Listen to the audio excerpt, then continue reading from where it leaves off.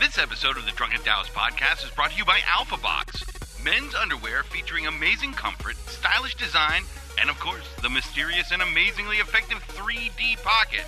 To get your pair, go to alphabox.com and use the promo code Taoist, T-A-O-I-S-T, to check out a pair of your own. That was good. Fuck pain. Fuck heartbreak. I'm still in love with life.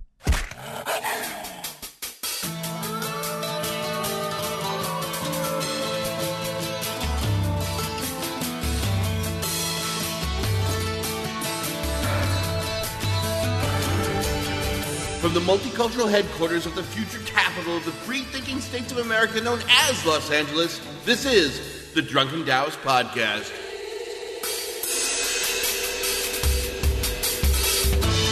Tonight, it's interview time again. As founder and director of Costa Rica's Tao Yoga School, June Lee joins us to discuss her journey. From being the overworked, crushed mind, body, and soul drained from being a travel nurse in San Francisco to running an incredible retreat in the jungles of Central America. All to guide people to physical and mental healing, transformation, and strengthening.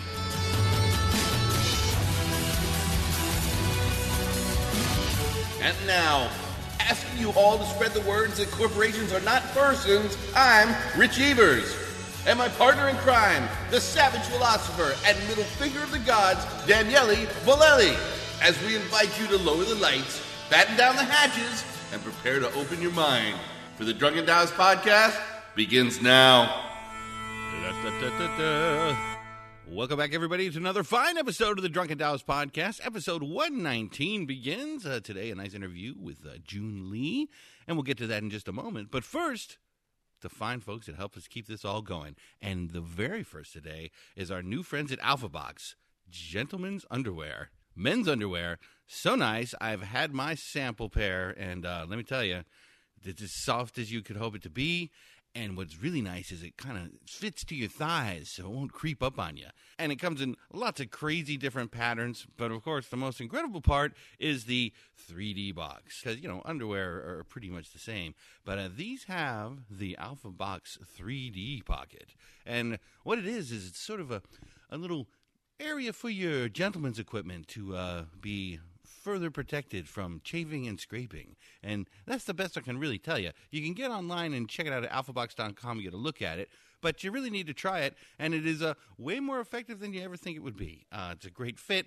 The underwear are comfortable. I'm a big fan of the blue camo print that I got, and but tons to choose from, and we welcome you to go try it out. And if you go to alphabox.com and put in the promo code Taoist, well, what do you know, there'll be a discount. So give them a try. New sponsors, kind enough to help us keep our going concern going. We invite you to go check it out. Please do. Now, of course, the classic trio, starting with Dr. Sarah. Fine hemp gear for your life, complete with their awesome micro ninjas to keep the funky things from the gym a little further away from you. And especially perfect for this episode, it's the hemp yoga mat sling bag. You can roll your yoga mat up, slide it up in there. I guess you could carry some documents, or Mike Brady could carry around his architectural plans if he need be. But it's just perfect for something that sort of size. Maybe even some melee weapons, if you were so inclined to have those on travel to the gym. The yoga mat sling bag. Dr. Sarah. And then, of course, our fine friends at Onnit. Oh, and IT. Let me tell you, there's so many things on that website. They've got it broken down into categories, or categories, as our friend Bileli would say. But a couple of things that I find really great to have. They have the 2-pound bag of pink Himalayan salt, and this stuff is super salty. It's just, I cut it the amount I use in half in any recipe I use, just because it really is an intense salt. But it's fine pink Himalayan salt, and it will definitely salinate what you need salinated. But the most exciting thing that I've just spied is their awesome warrior bars that they've had for years. They're buffalo with a little bit of turkey and cranberries, and always been incredibly tasteful. They now have the new Hatch chili and coffee warrior bars. Let me tell you, it'll give you a kick. And they're fantastic. So go ahead and get yourself a box, maybe of each. And you got a lovely, nutritious snack for you, lots of protein for you, and any chance to get some more bison or buffalo into you is a great thing to do. Bison/buffalo, more healthy than skinless chicken, and just plain delicious. And, of course, our pals at Shirt Design. Fantastic, awesome T-shirts and hundreds of other crazy things. They really have a lot of kind of tie-dye stuff going, kind of still sort of back-to-school session, so maybe your kid needs a groovy tie-dye, or maybe your wife needs a awesome Ganesh T-shirt. I mean, the selection is far wide, and the best thing I can do is tell you to go check it out, Shirt Design T-shirts, and find something that you dig.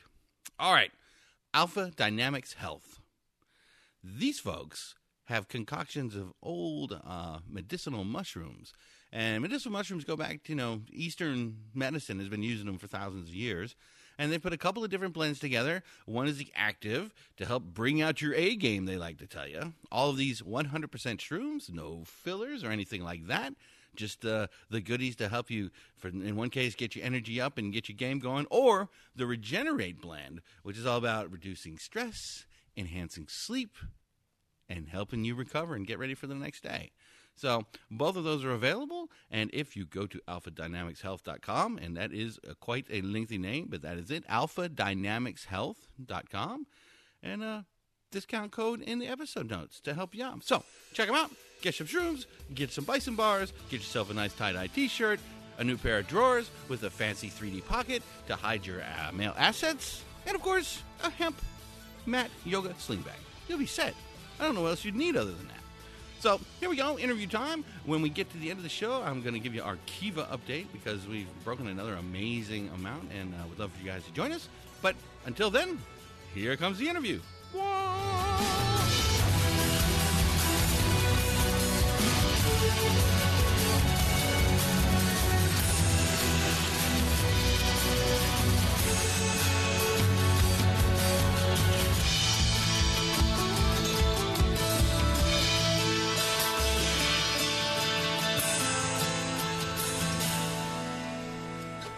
Here we go.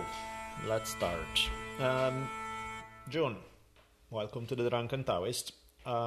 Let's just get out of the way the basics. Your websites, your various info. If people want to look up your stuff, where do they go?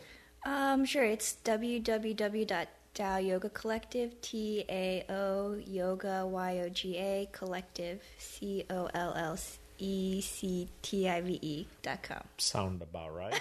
That's I think I spelled that right. And then the venue is Vida Mountain. Vida Mountain? Yeah, VIDA. That means life. VidaMountain.com. That's the venue in Costa Rica. Sweet, because that's what now you have.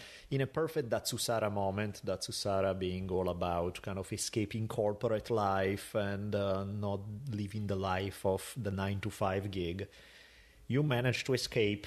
And, did you ever do a 9-to-5, or were you always weird from the start? I never did a 9-to-5. I think I did something worse. I would do like 7 to 7. Yeah, 7 a.m. to 7 p.m. And then they would rotate us to 7 p.m. to 7 a.m. every 3 weeks. What the hell were you doing?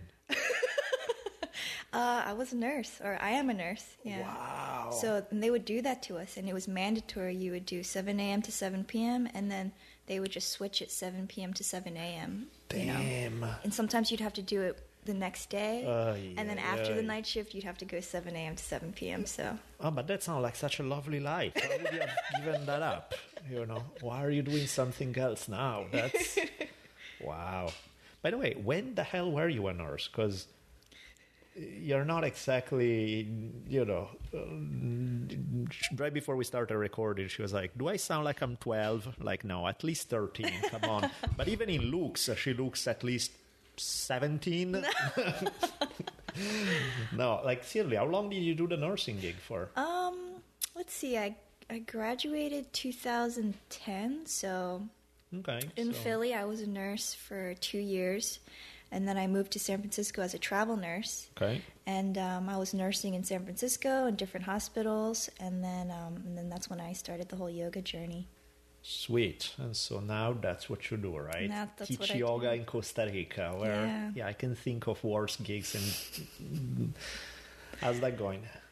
It's going really well. It's definitely the challenge of my life, though. It's amazing, but it's also difficult at times. I bet. But, of course, because anybody wears it while they are shoveling snow in Wisconsin or, doing 7 to 7 is probably less than, it's like, what challenge? What are we talking about here? The average person probably pictures you hanging out by the beach while sipping pina colada and then occasionally saying, no, do down dog a little more. It's like... Namaste, everybody. Yeah. What's the... Namaste. In which way is it a challenge? For me, at least, I feel like yoga has been very distilled and westernized in a way, and it's become just this fitness thing, and it's a little superficial, It's about the fashion, it's trendy now, it's about the Instagram, it's about, all that stuff, and what I'm trying to do is trying to bring,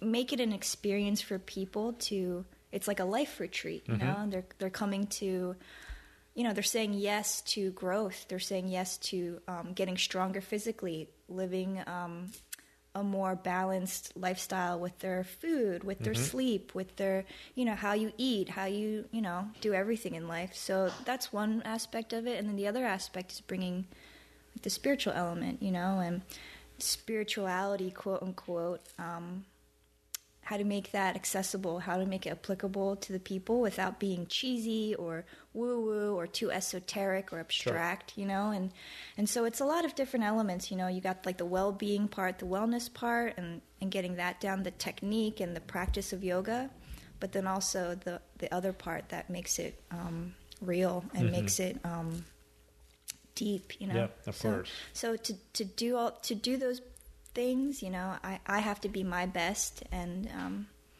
my highest self or my authentic self, and that's an everyday thing, and it's something that I'm always trying to. Keeps you in check. Yeah, it keeps me accountable, Right. keeps me in check, and I have to be real with myself, and I'm not perfect. I'm still, uncovering things in myself. And am I getting too deep now? No. You asked me like one question. I like it. No, it makes perfect sense. Okay, yeah. It's definitely the wrong time for me to introduce my Jerry Garcia designed yoga mat bags. That is time to sell. Yeah. Jeez, so much for that. Yeah, incidentally, since you're going the commercial route, that Susara now has some hemp yoga mat carrier. Yeah, exactly. But now that we're done thanking good old Datsusara. No, but that sounds awesome. I mean, it's a challenge. Of course, there is the challenge aspect, but it's a hell of a fun challenge. A great challenge, yeah, a exactly. challenge worthy of your everything. Yeah. And so I say it's a challenge because it takes all my time. It takes, I have to give up, going out with my friends or living in convenience, I guess. But I chose this, and I like living in nature, and I like kind of hacking away at the essentials, like what do I really need? Yeah. And you think you need this, but actually you need less, and trying to live that way, and then... Where are you at exactly? So in Costa Rica, it's in Alajuela. It's about an hour and a half... From San Jose? Yeah, west of San Jose. Yeah. It's in the mountains, Central Highlands, near San Ramon. And it's really beautiful there. It's like mountains, lush green mountains, peaks, valleys, clouds. It's very mystical. It's like... I think I've been out there but in town at Alajuela, not actually in the mountain. And the town was like, it's like, it's not San Jose. It's funny because when you go to... Costa Rica is a prime tourist destination. Lots of people fall in love with it. When you first arrive, you're like, what the hell? Because San Jose sucks, right? There's just no argument that San Jose is a nasty, ugly-looking city with just everything you can possibly think that is bad about, It's a little sad, yeah. I can think of another San Jose that sucks pretty bad. Yeah, there's that. Especially the ugly part. But so when you first arrive, you're like, get out quickly. And in fact, my first stop was Alajuela, the town, which was way nicer than San Jose, but it's still a town. It's whatever. It's pleasant, but nothing all that eventful. But then when you get out of the towns and you start exploring the country in Costa Rica, you're like, oh my God, this place is amazing. The ocean is amazing, the mountain is amazing, the volcanoes like Arenal or something, those are amazing. I remember staying in this place in Monteverde on the other side.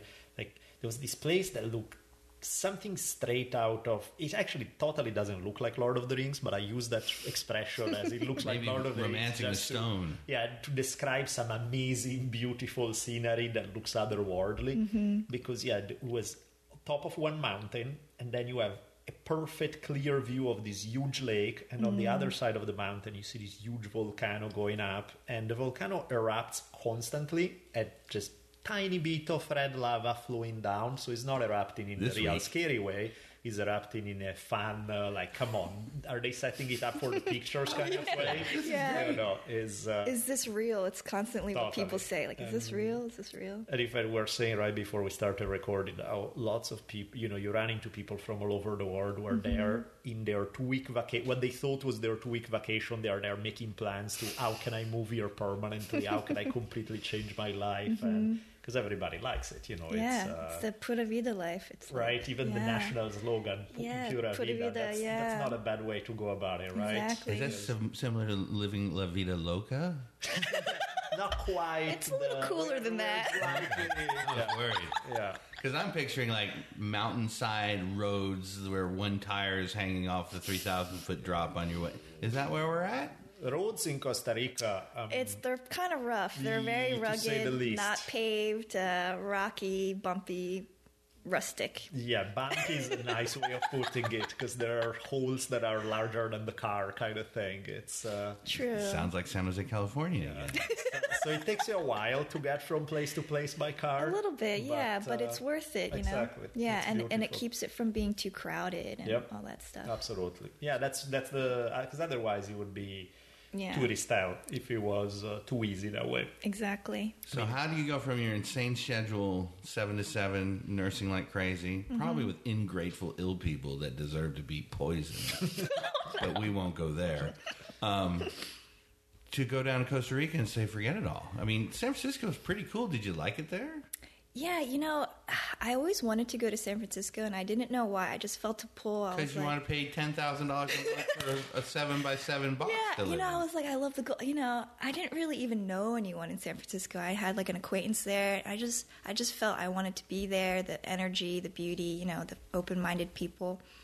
And I did it. I travel nursed there. I had a studio apartment with the view of the Golden Gate Bridge and the sunset and the evenings. But I would come home from these shifts, and I would just feel my everything drained. My body, my mind, my spirit, my soul. I would I had nothing. And I was like, okay, I did it. I became the nurse. I have the job. I have the apartment. I have the Golden Gate Bridge right there.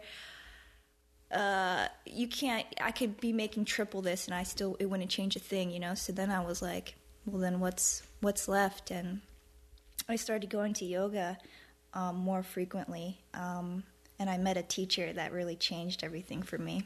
And that's what really did it. She kind of just cracked my heart open. And, first she made me sweat my ass off. So I was like totally, just drained. And then by the end of her classes, she would do this. She just had a specific way that would just make me feel like redeemed in a way. It was like a redemption, and I was like crying, sweating, mixing with my tears, and just kind of releasing all that stuff from the hospital. The death, the abuse, the emotional, verbal abuse. Because nurses get really shit on, literally, and from everyone, from the doctors, from the physical therapists, from the patient's families, from the patient themselves. But it's not their fault. They're sick and everyone's stressed and the system is all messed up. So it's no one's fault. That's just the way it is. And you're giving 40 pills to one person and you're like, am I even helping this person? I don't know, And so all these things were starting to kind of release for the first time in a way that nothing else was helping me, I'm not really into drinking or I'll have a drink, but like nothing was giving me that release. But yoga and this one specific teacher, she just kind of, helped me feel that. And so it changed my thinking of yoga and what nursing is. And what about other sort of Eastern healing, acupuncture and things like that? Does that sort of go along with it? Because we've had a lot of success in my family with people that were very ill. Yeah. And someone went, well, why don't you change the way you eat and try a little of this? And all of a sudden, they didn't need those 20 pills a day anymore. Yeah, it's so funny you say that, because I always think if I wasn't doing yoga and if I wasn't doing what I'm doing now, I was going to go to grad school and become an acupuncturist, and I was going to go that route, because I think it's so powerful also. It works. Yeah, it freaking works. It's Bone broth will save you a day. Bone broth, yeah, that's right. So this teacher, I started going her regularly, and so I was living this crazy nurse life, and then I redeemed myself with this yoga, and so I was kind of doing this crazy dual life, and then I was like, okay, well, I'm kind of getting burnt out still with the nursing, and I thought, let me just take a yoga vacation by myself. Let me just go do some yoga in nature for like 5 days. I went to Costa Rica, and it was on the Caribbean side, and I happened to book the same time there was a yoga teacher training going on, and I got to join one of their classes, and I'll never forget it. It was pouring rain. I didn't know where the yoga studio was, and they were just like, oh, it's that away. So I was running in the rain through this like paved in the rainforest jungle. It was like a rainforest, like a sanctuary there. So I was running through the rain, and I made it to the yoga studio, and I got in just in time during one of their sessions. It was a 2-hour class. I never did a 2-hour class before. I thought that might be too long. But anyways, pouring rain. And a 2-hour class felt like 20 minutes. I never really felt what meditation felt like until really that moment. And I didn't know. I mean, it could be like that. So afterwards, I was like, okay, I want to learn how to teach like that. Like, what just happened there? I was like, what was that? And they were in the school. They were like, become a yoga teacher. Come do a training with us. They do teacher trainings in Costa Rica, but they were also like. We also do it in Italy. So that summer I went to Italy and I got certified. And then that was another trip, another adventure. And then I started doing these things where I would do assignments for the yoga or for the nursing. And then I would go train in yoga for a few months. And then I would be a nurse for a few months, and then I would go train in yoga. And so I got my 300 hour, and I just kept seeing my teacher in San Francisco, and then building that up. And then I eventually came on full time as a yoga teacher for that school, and I did that for the past few years. And then kind of brings us to the present day last year, where things started to change again. Before we get on scenes changing again, your parents were born in U.S. or no? My parents were both from South Korea. Right. Yeah, my mom is from Seoul. So they were born there and they're came born. Here later. Yeah, they came here. I imagine they were years ago. in classic Asian fashion. I'm sure they were thrilled when you said, that nursing thing I've been doing all these years to get to it, and now I have that job that pays well. And so I think it sucks. I don't want to do it anymore. I want to be a yoga teacher in Costa Rica. I'm sure that went incredibly well, right? Yeah, my parents are not like the typical Korean parents. Right. They're typical in that they want me to study and they want me to get the good job and, marry a Korean guy, all that stuff. But they weren't like telling me what to do, They were just like, okay, what's going on here? Okay, you're going to come back though, right? They were just like, yeah, try the yoga and then come back and, get the nursing, right. You can still do the nursing. So they were kind of like that, They were like, okay, cool, but you got to come back. And so they were kind of like that, skeptical, but kind of just letting me do my thing for a little bit. And then it wasn't until I did a teacher training in Oklahoma randomly, and they moved to Dallas when I was in college, so they weren't far away. And I said, hey, listen, I'm in Oklahoma doing a teacher training. Why don't you guys drive up, and I'll have you guys stay at this venue that we're at. It was a beautiful resort. And I paid for their night to stay, and they kind of saw what I did. They saw me in my element teaching. Yep. They saw the environment I was in and the healing aspect of it and the beauty of it. And they were like, it was at that point. I was like doing this for a year and a half maybe. And then it was after that point, and they saw it. They were like, okay, yeah, keep doing this. Really? Yeah, they came around. I think they were just happy not to be in Texas. Also. Where do you guys go? Do you know why Oklahoma is where it is? Because Texas sucks. It does. It does. I can't even imagine living in Dallas. You know, I would not go there if I didn't like my parents, but I like them, so I visit. But you know, it's all highways and strip malls and huge Best Buys. Like, why is that so big? Yeah. And no mom and pop shops, no character, no. No, we've destroyed all that. Is that where you grew up? No, my parents moved later? there when I was in college in Philly. So I was born and raised in Philly, and they East moved Coast. to East Coast, all the way, and then they moved to Dallas because there's a Korean community there, and we had some. My mom has her sisters there, and so they're living in their little. Made sense for them. Yeah, right. it makes sense for them, and but I visit them, and that's the only time I'm there, and I can't stay too long. No, of course. It's truly like a culture shock. Every time I'm like, still, I'm shocked when I come here.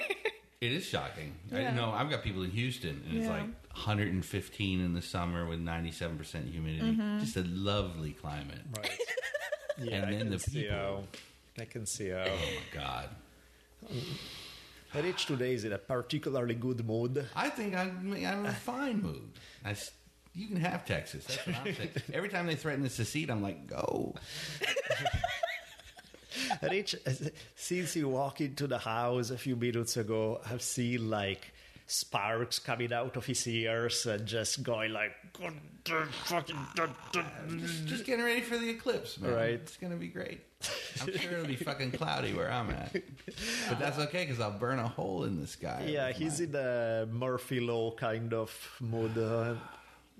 Today in particular, right? It's pretty comical, though. I like it.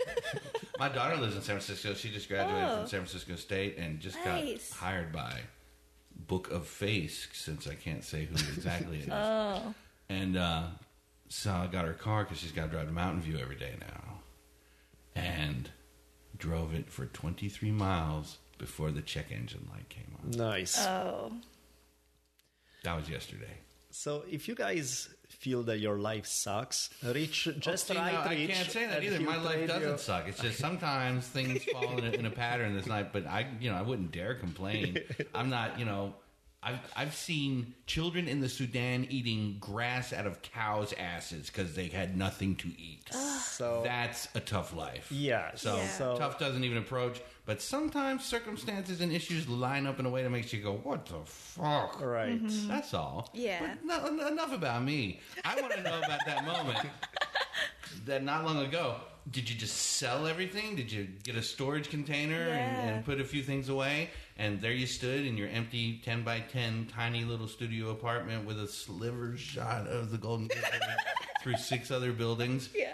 And had your plane ticket and went with your Jerry Garcia designed yoga bag. Yeah, I sold everything. Well, I sold everything before I moved to San Francisco. I sold my car. I had a motorcycle. I sold that. I had one suitcase with me, and I went to San Francisco. And so when I moved to Costa Rica, I didn't have much to begin with. I was just ready to go. And I left a box, maybe with a friend. I think that was it. But An empty box, but yeah. I left all my dreams in this box.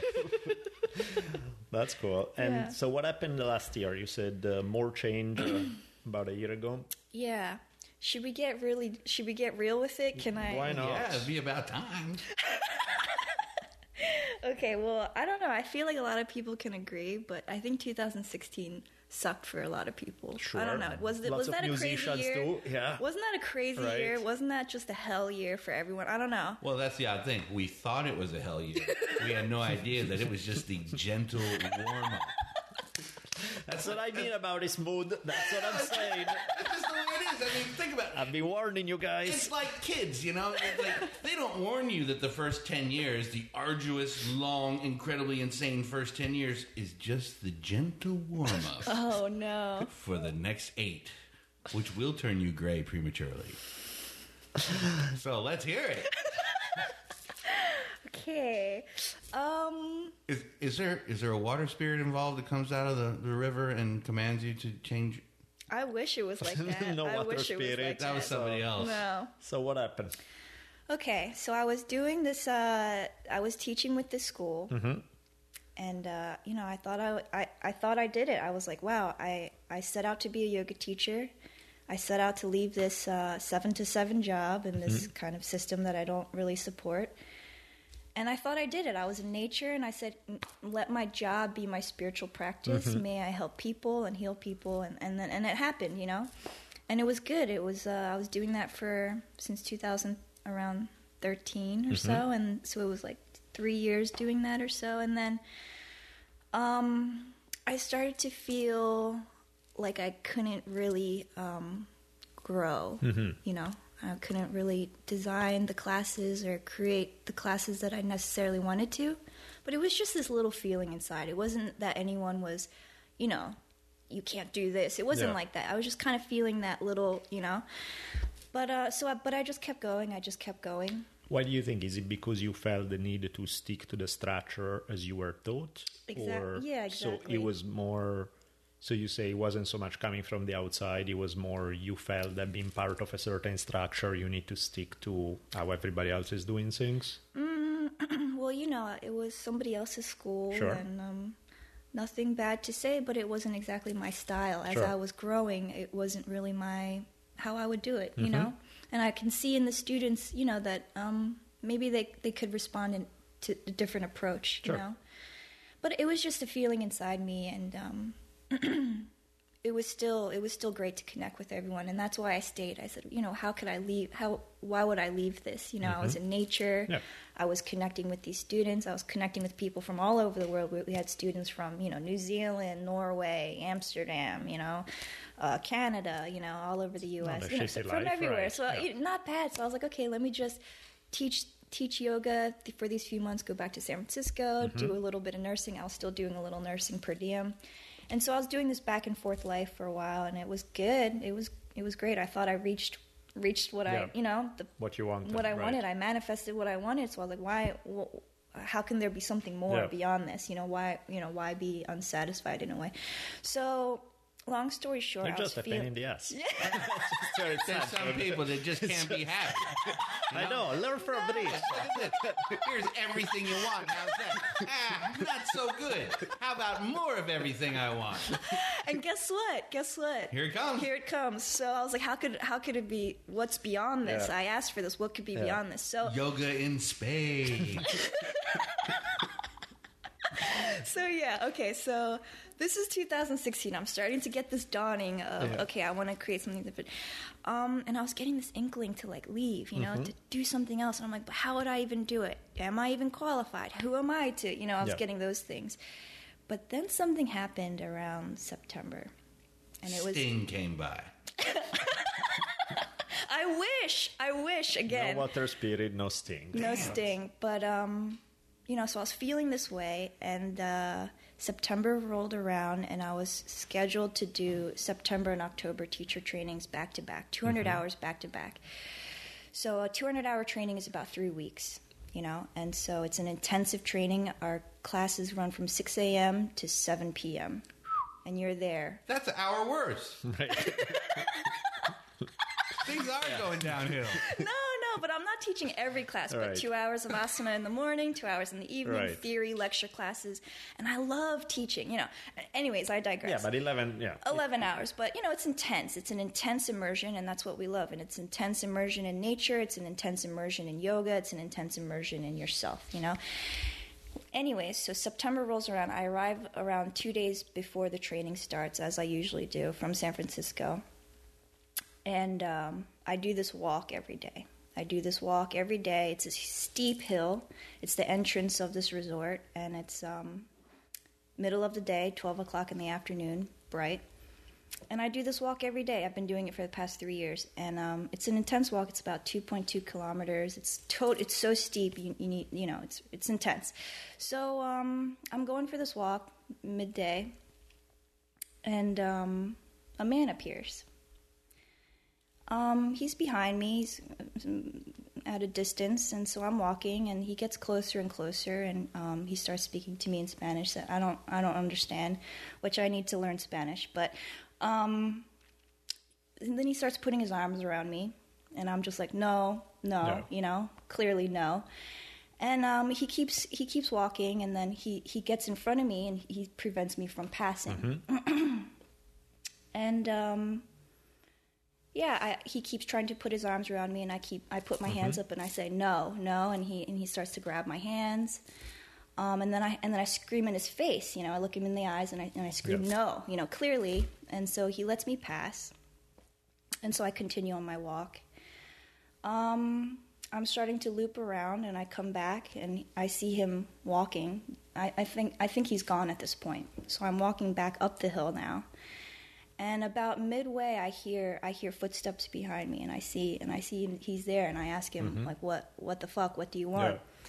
Yeah. And then he mumbles something, and so I keep walking. And I'm picking up my pace when suddenly I hear footsteps running behind me.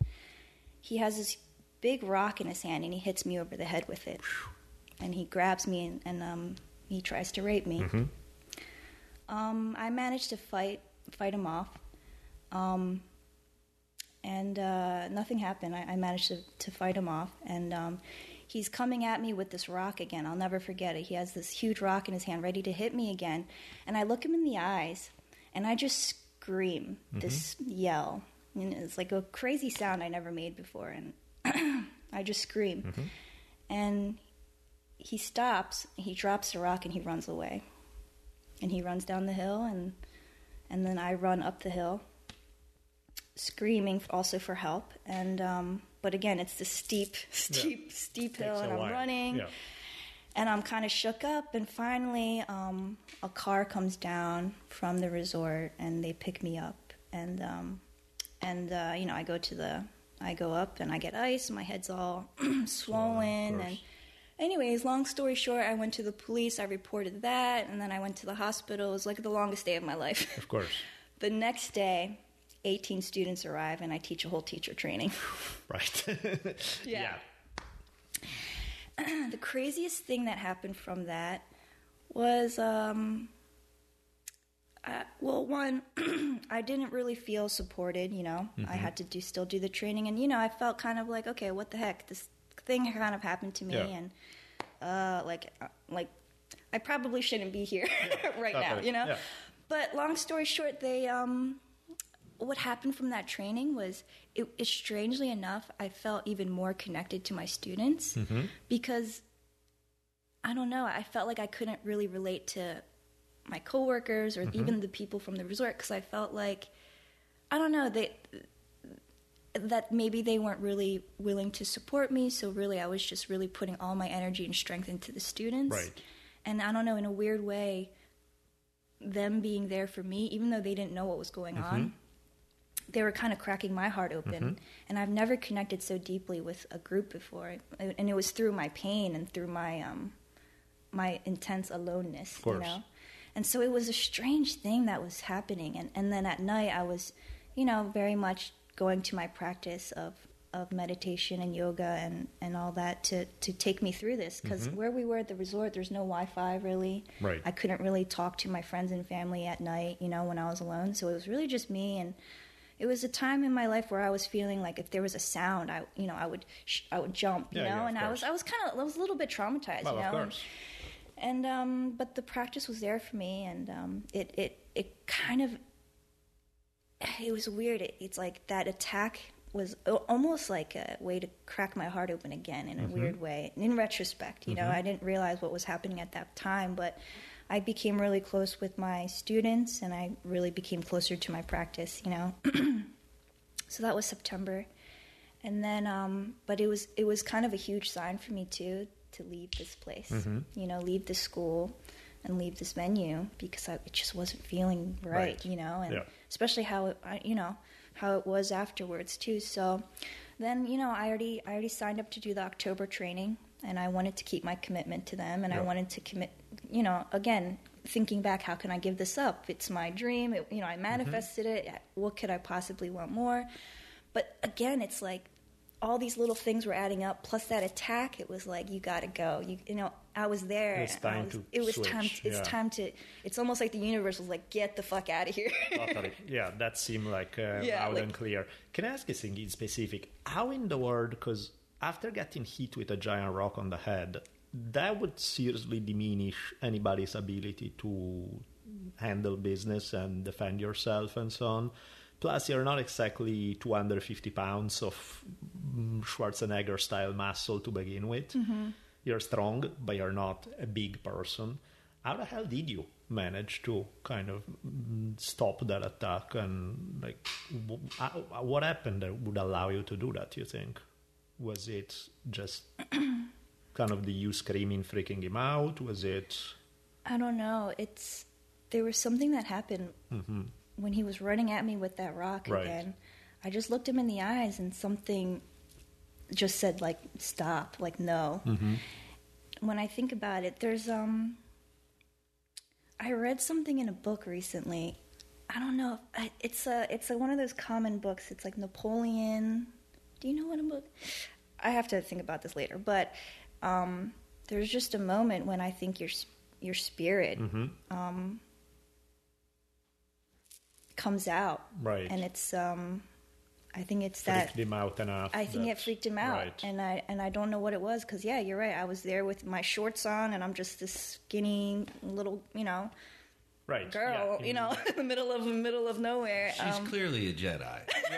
Yeah. I mean, that's basically what it boils down, because objectively speaking, from the point of view of just the laws of physics, the situation doesn't look particularly good. Yeah. Where things shouldn't have worked out well for you. Right. And that also made me. I was meditating on that too, because it's like, how did I stop him?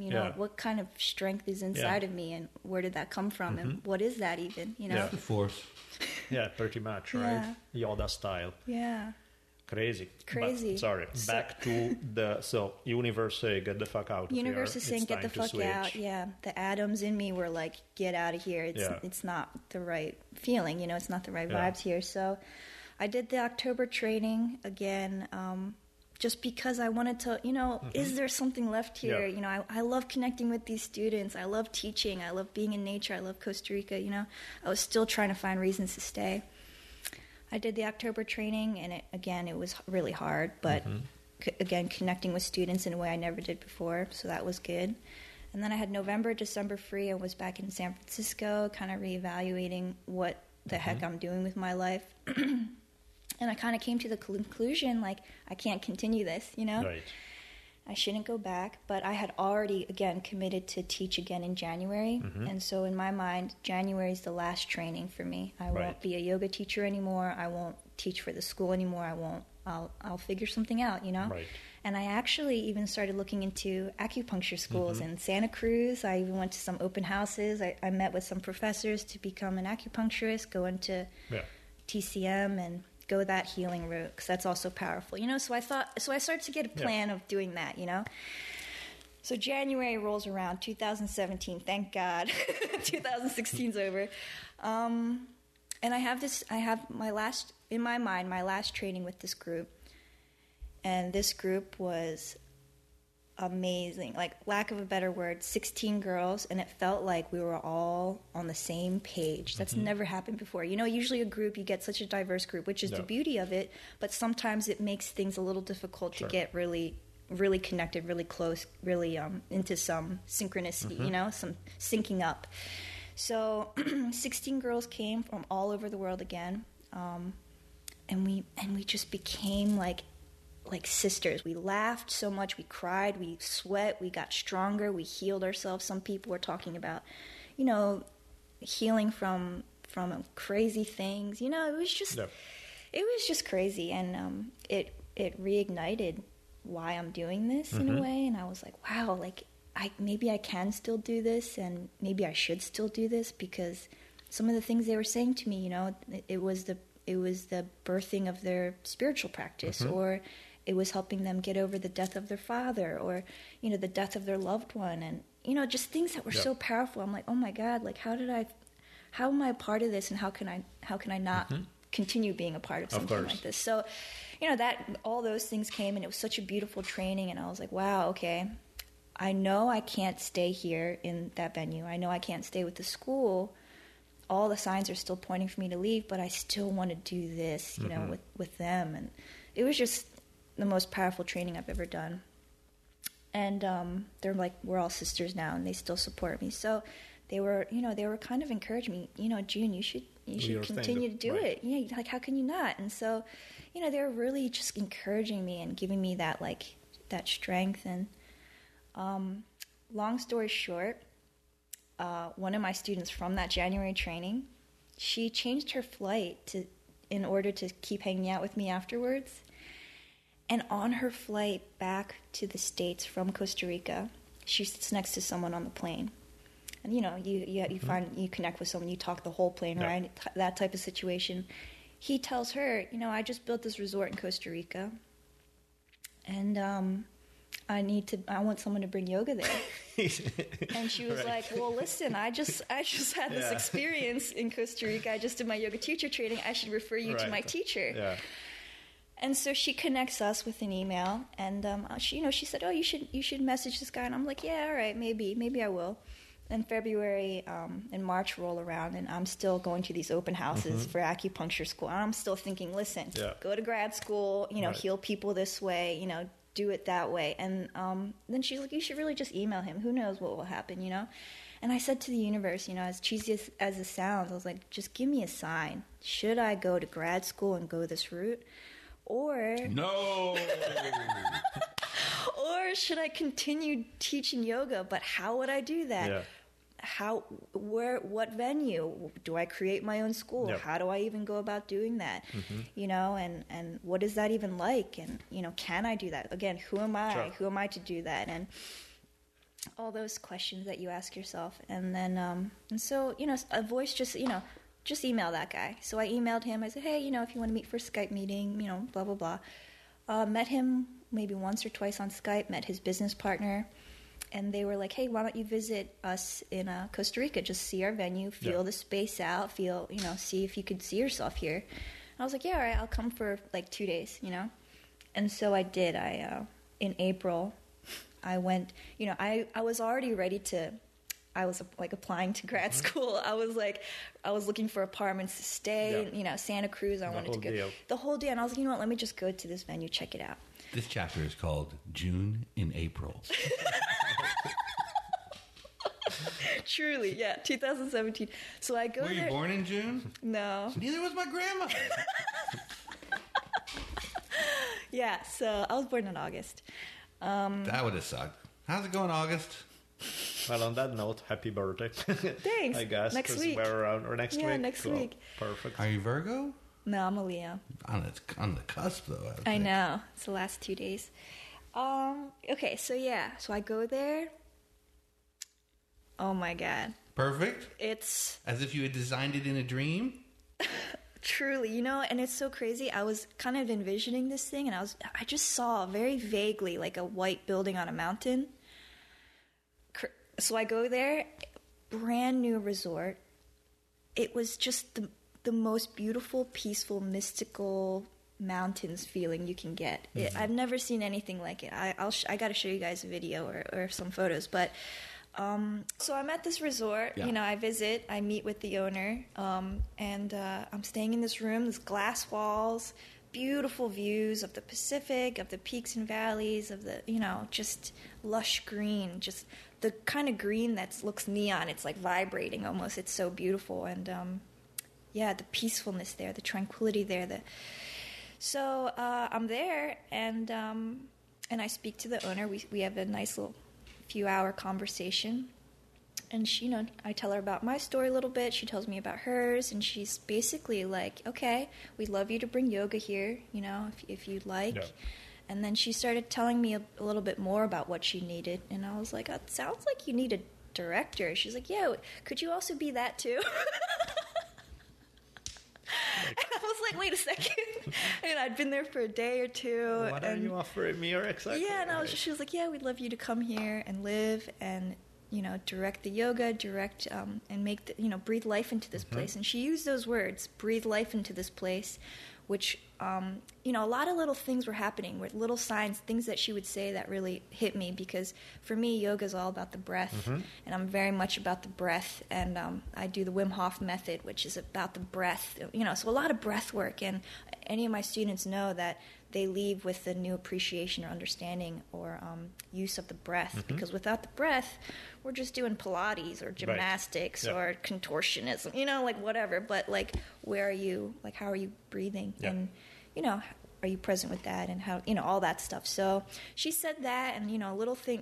We were getting along so well, and we just had the same philosophy. And she's basically like, make this place your own. You have full creative freedom. just go with it. Things could have gone worse. If I had a quarter for every time that happened.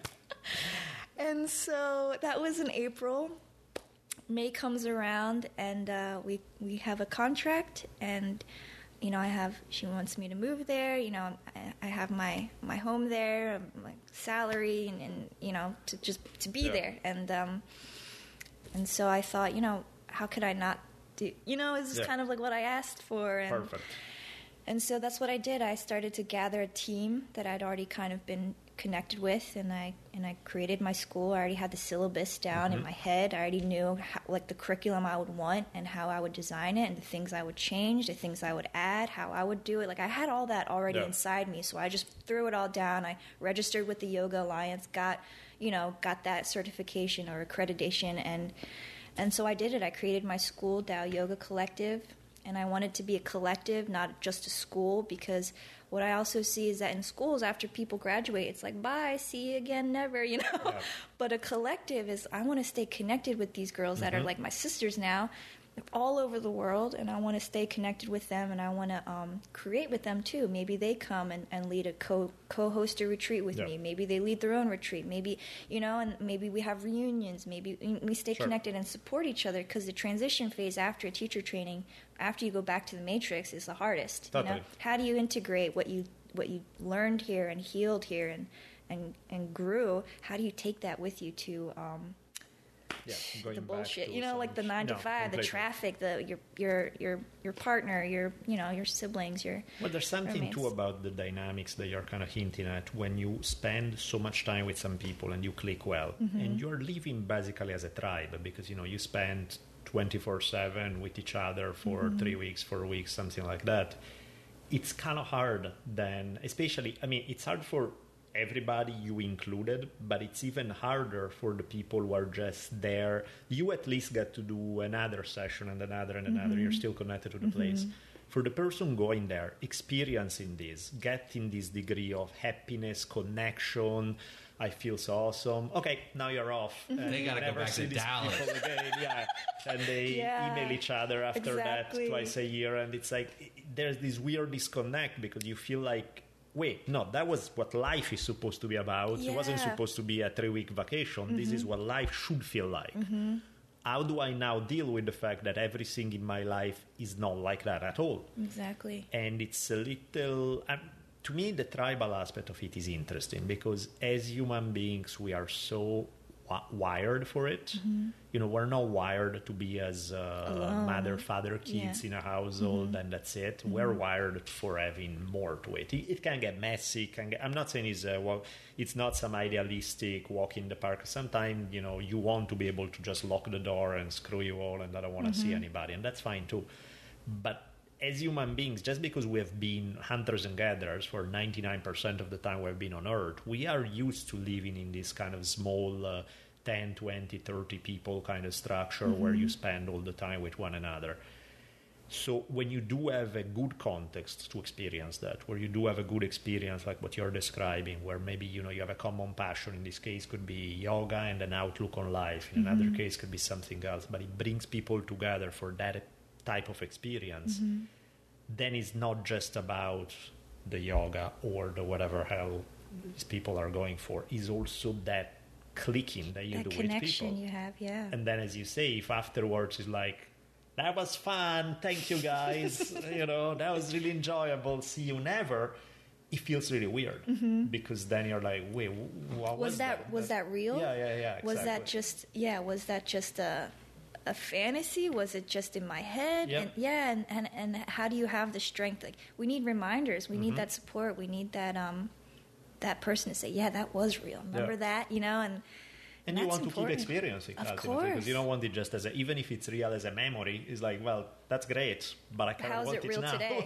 Like how's it exactly. real right now in this moment? Yeah. Yoga's going to save us from the phones. I just realized. I've been wondering. Something's going to have to.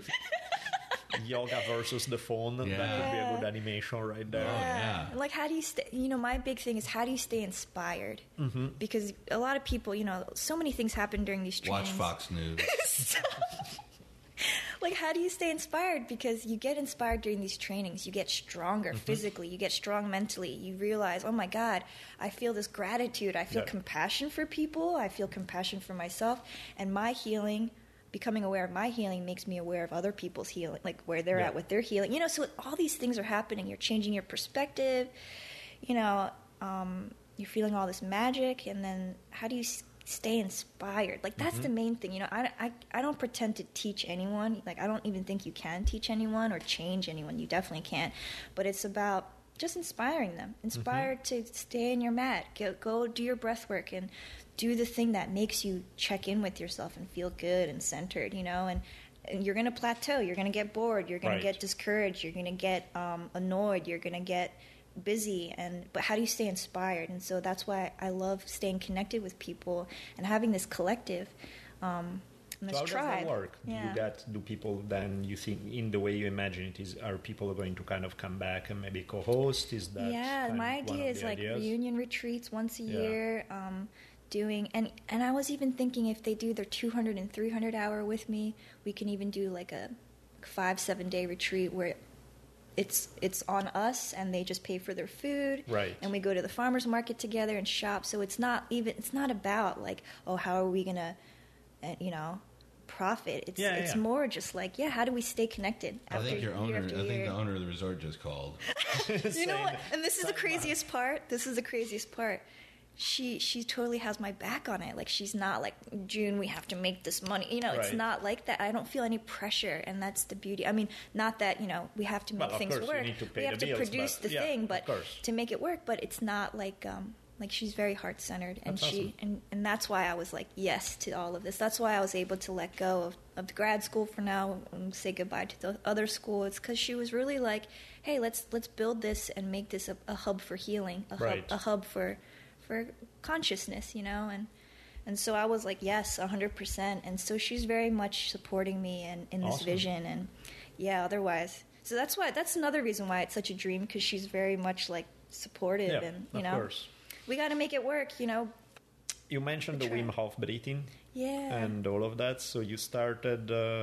When was that? Last time you were in LA, you did the Wim Hof training. I did the advanced training with Wim Hof. I want to tell the world about him. He's like, I think he's a living sage right now. She can go to the top of the volcano and not breathe any of those bad toxic gases. Right. Her breathing is so refined. She just sits in a sulfur cloud and doesn't take in anything. Able to transcend it all. Absolutely. And then floats back down. Wim Hof is funny because I like the idea. And then there's the cold, the reality of the cold. And I'm just like, that's why I'm always trying to push Savannah. Like, this is an awesome idea. You should do it. Yeah. We'll watch from over here with a coat on. I'm like, I'm trying in every possible way to avoid. She was pretty hardcore. We went to Colorado a couple of months ago. And she and my friend Philip Miller, we are way at like 11,000 feet, like way up there, right? And okay, it's June, it's not January, but still, it's freaking cold. You feel it, yeah. And they went into this stream coming down from the mountain. There was just a tiny flat part there, so they just immersed completely at like 9 a.m. to their neck in this icy cold mountain stream. And they both were happy after that. They were both like, I feel all energetic now. You feel alive. It's all fun and games till someone loses a nipple to frostbite. Okay? That would be bad. Doesn't have to get to that point. No, but tell me a little about Wim. What was the experience with him? What was the... it was amazing. It was like a 3-day training or 2-day training over the weekend in LA. We learned about the scientific evidence behind it, the anatomy and physiology behind his method, why it works, how it works, what it's doing to the carbon dioxide in your body, the oxygen in your body, all that stuff, the acidity, the alkalinity of the pH of the blood, all those things, the effects of the cold exposure on your nervous system, your lymphatic system, your endocrine system, all those things, all the things going on in your brain stem, all the the amygdala, all the, so amazing information. And I love science already, so... Can I ask you something about that? So one of the things that typically you always, is the standard grandmother wisdom, right? Put on the sweater because you're going to get cold and you get sick. And the fact is, people regularly get sick when they get cold in the sense that they, it kind of taxes your immune system a little bit because your body's trying to fight off this thing and then it makes you more vulnerable. What's the difference between the negative side of the cold, like when people get sick because of it? Is it because of the breath work that one is able, like for example, somebody does what Wim did, right? You go up Mount Everest in your shorts. Most people freeze to that. That's just where it's at. That's because they don't have super alveoli. Right. It's like, is it the breath work that does it? It's a combination of things. It's the breath work, absolutely. But it's also mindset and focus, right? And that's huge. Yeah. That's huge. I think people can just say, okay, mindset and focus, but that's it's almost everything. You got to believe it. You got to have faith in your conviction or your spirit it becomes strengthened, and so you're able to withstand. So that's that, and then the science behind the breath work, and being able to tap into your autoimmune system. Yeah.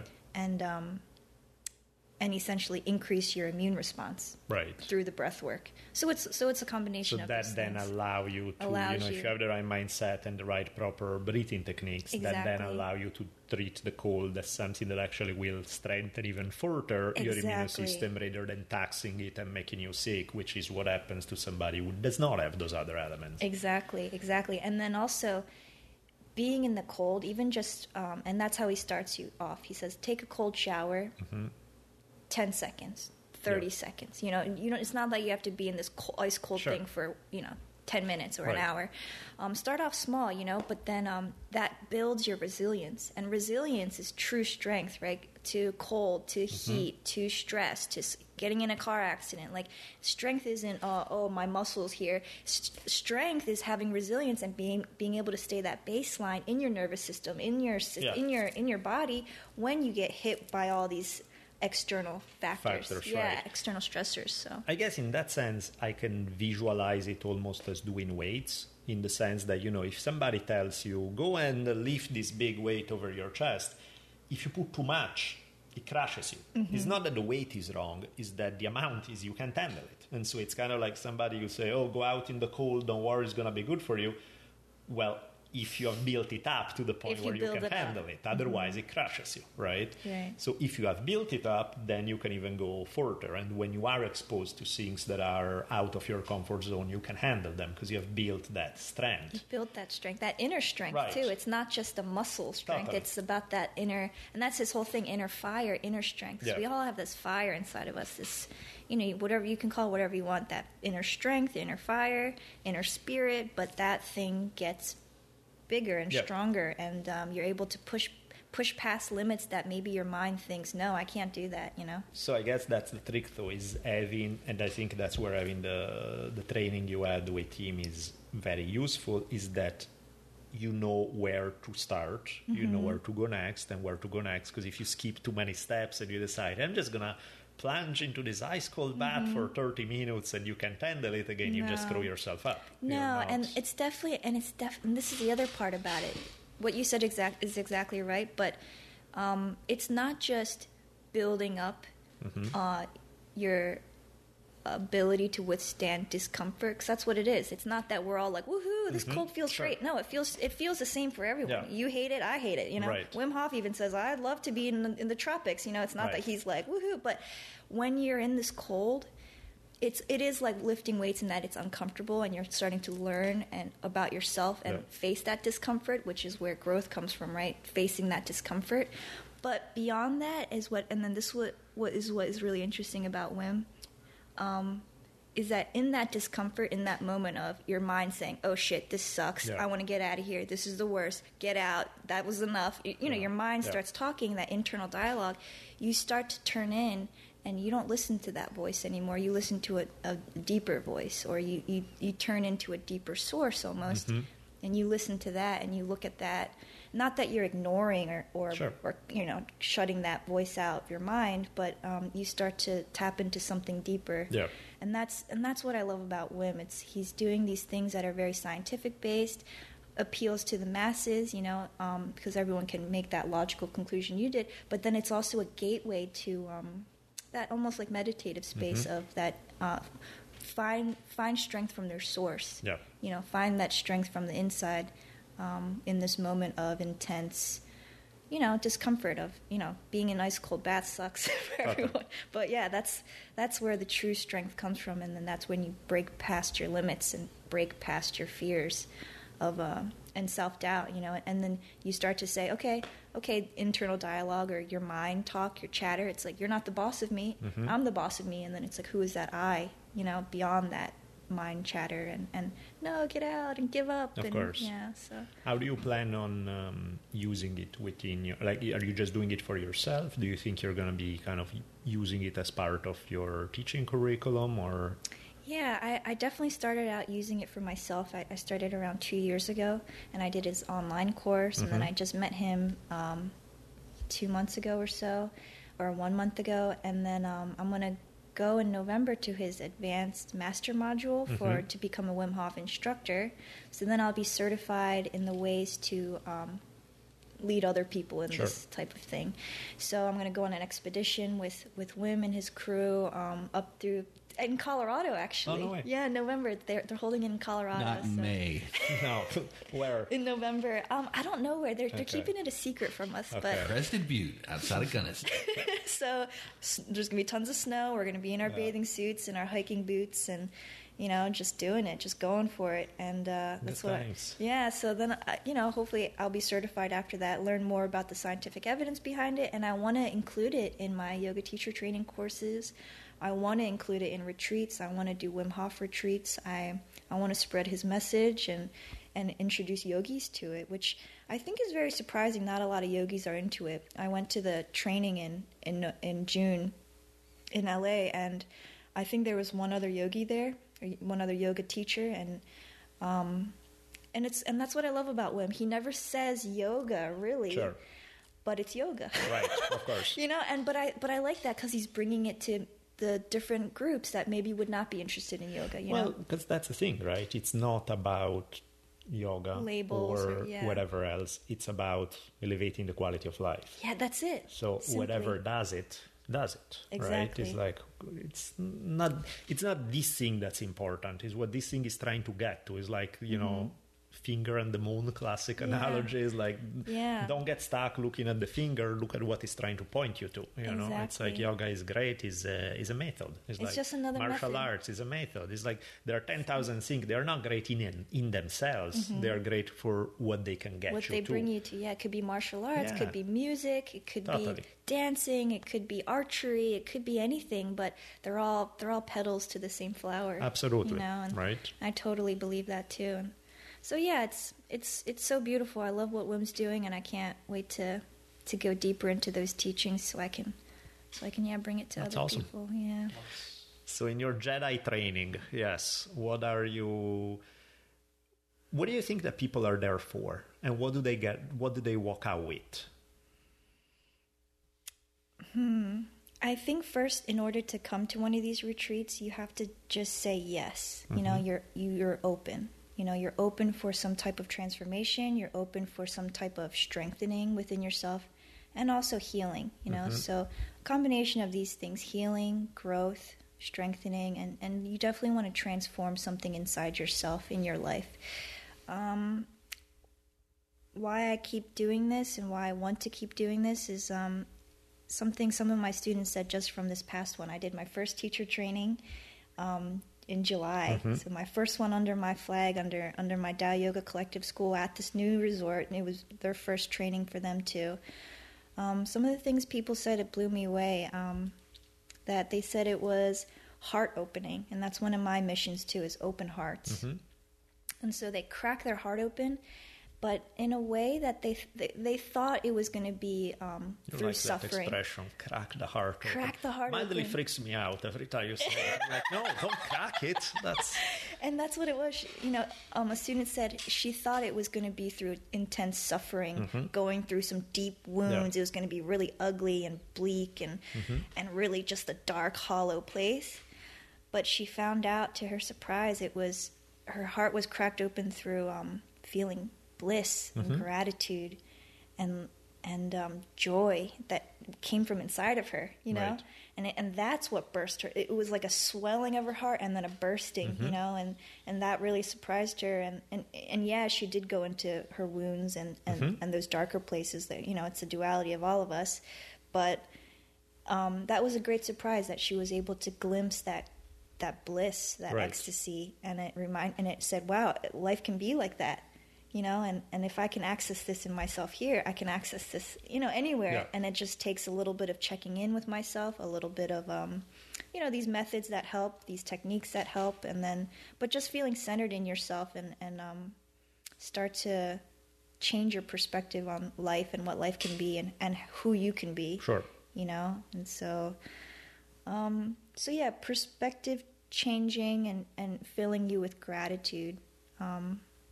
And feeling compassion.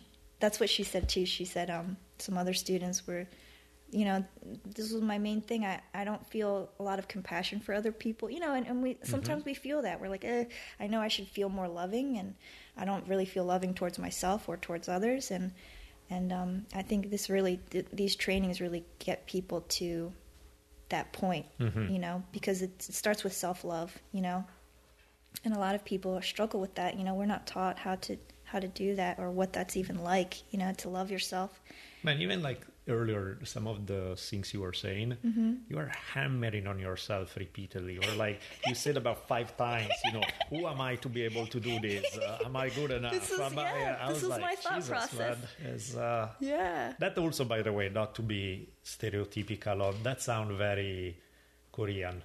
You have what? Go to your room and practice your violin. You got an A-. What's wrong with you? It's like never good enough. It's yeah. I mean, it's a fine line, because it's on one end, there's something cool about it, about not being all pampered, where you're thinking that every time you burp, it's the most amazing burp in the universe, and everybody should bow to you. Me burp. So. But at the same time, there's if people don't push themselves in that sense, is a bad thing. Then it's lazy, it's all of that. But if people then push themselves too much to the point where they don't pat themselves on the back, then also is a bad thing, because then you always have this sense of it's never good enough. I need to work harder. Right. I need to push more. And it's like, whoa, ease up a little, okay? Yeah. Some people need to slow down and get the pat on the back. Other people need a little more fire under their ass. Push, and no, it's like... And I think this is a sweet combination of both, working hard. It's an intense training. You're going to get exhausted. You're going to push yourself in every way. We have lectures 5 hours a day, so it's not just physical. It's also you're taking in a lot of information and learning these techniques and the theory and philosophy of it. But in the end, something happens where you're able to go into yourself and, self-love and heal and growth and strength and transformation. And then not just that, at the end of it, I want them to have ways to, it's like a bookmark. Right. You felt this feeling, you glimpsed this place in yourself. And, but how do you get back to that? Of course. How do you remember that? Yeah. And then it's like a bookmark every time you get there. It's almost like a little deposit, it accumulates, and then you're able to find that place. At least it's there, but you're able to kind of find that again in yourself through practice. Yeah. Awesome. So if you guys want to do something good for yourself, go visit June in Costa Rica. That sounds like a very good plan. I'm actually rather because I'm thinking, oh man, I would love to visit and come down and stuff. You must. And so now I want the crystal ball. I want to know is it going to happen? Is it not going to happen? What's going to happen? It's like, I'm curious. I would love to. I remember loving Costa Rica. Everything you described sound amazing. So I would love to have you guys down. That would be a lot of absolutely. fun. Yeah.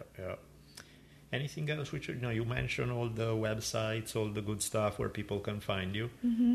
Let's throw it out one more time just in case. DaoYogaCollective.com, TAO Yoga Collective.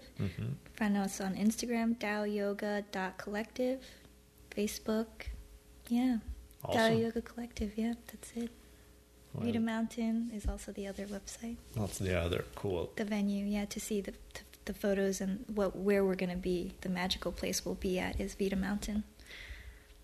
And now the effect you have been having, the miracle effect that you're having, reaches dark cloud that is shrunk in half. It's only about... I see a light in his face. Yeah. I'm just glad I don't have to do ayahuasca anymore. I can do this instead.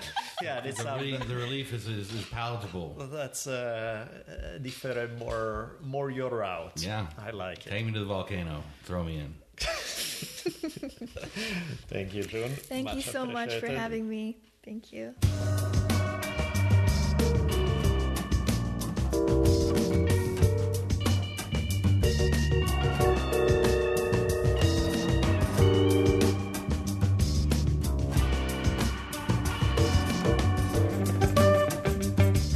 Well, the funky music means one thing, and that's the end of another fine episode of the Drunken House Podcast. A fun interview with June. She was definitely a joy to be around and a lot of fun.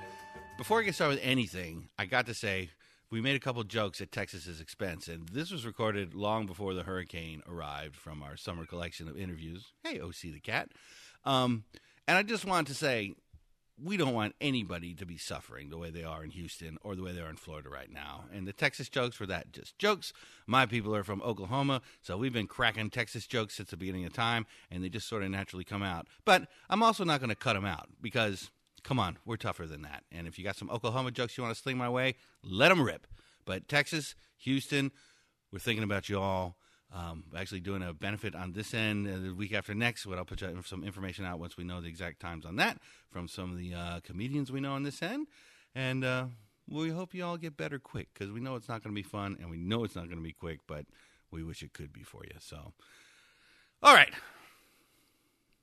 Kiva.org. I don't know if everybody realizes this, but there are 195 of your fellow Drunken Taoist listeners who have been giving loans in $25 increments to folks around the world and the country for the past 3 years, and we just broke $85,000 in loans. So we've done over 2,600 of them collectively. And we're putting an invitation out to you to come join us at Kiva.org. Put your $25 down. Select the Drunken Taoist to be your lending partner or your lending team, which we are. And we really want to get that to 100,000 before the year's over. And we got the time to do it. And if we could just get another couple hundred of you to join us, I think you'll really like it. It's $25. You get to pick who you loan it to and what they're getting it for. The last lady I loaned to was to get another couple hundred cashew trees, I believe, or at least sprouts so she could grow them and grow cashews in Cambodia. Folks needing help all around the world. Don't want to go to some loan shark that's going to squeeze them for 50%. And you really are helping people out in a great way. And you can choose who you want to help and how you want to help them. So I invite you to join for sure. Of course, got to talk about our Amazon portal. If you find yourself off shopping for something, and you'll be shopping for somebody very soon with the holiday season arriving, please go to our website and click onto our Amazon portal. There's a nice little tab there to click on in the center of the donation page. It says Amazon, and once you're inside there, shop away as you normally do, and we will be gifted with a 7% of soulless blood money, as our friends at Best of the Left like to describe it, which is no extra cost to you. It comes off of Amazon's part, and you pay the same as you always would, and it really does help us out to keep everything going around here. Bilali would definitely want me to mention his Taoist lecture series, also available there on the net, on the webpage, and it's 16 different 20 to 45 minutes, most of them on the longer end, just discussions of Taoism in general, and help expand your knowledge of all sorts of topics. Actually, a couple episodes back, we did wealth and war, I believe, if you want to get a sample of what they sound like. And they're great. Very entertaining. You can also, from our website, order our Drunken Taoist t-shirts. 4 awesome collections. Everyone really seems to like the Ikiru, the green one. From our standard logo to our Surfing Nietzsche, which apparently the philosophy department at San Francisco State kind of dug. And that's also the Dionysian Parade. And, of course, just the straight-up logo. So lots to choose from. Order you one. Be the envy of your neighbors and your friends. And finally, our pals at Daisy House, who are kind enough to provide us with our theme music for all these years. They have another record that's out only a couple of months ago. So go to bandcamp/daisyhouse.com and please get a record or even a single. Help the folks out to help us out, because really that's how we should handle it in general across the board. That's it. I hope everybody has a great couple of weeks. We'll be back with a Daniele Ricci chatathon, and that will be as we get into October. Holy smokes. October, that will unbelievably be the beginning of the 6th year of the Drunken Taoist podcast. So thanks for all of you who've been along the way, and tell your friends to come join you, because we always like to have extra folks along. All right, bye.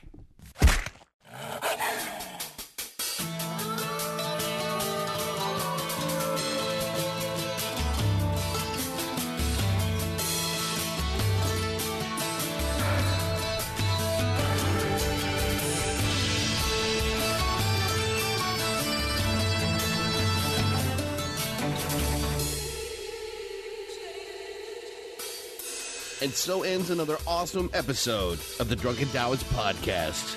Be sure to keep your ears peeled for another mind-expanding episode coming soon. We'll be tweeting you as soon as they come out. You can keep track of Daniel at dbolelli. That's DBOLELLI. And you can find me on Twitter at Richimon1. That's RICHIMON, the numeral 1. See y'all soon.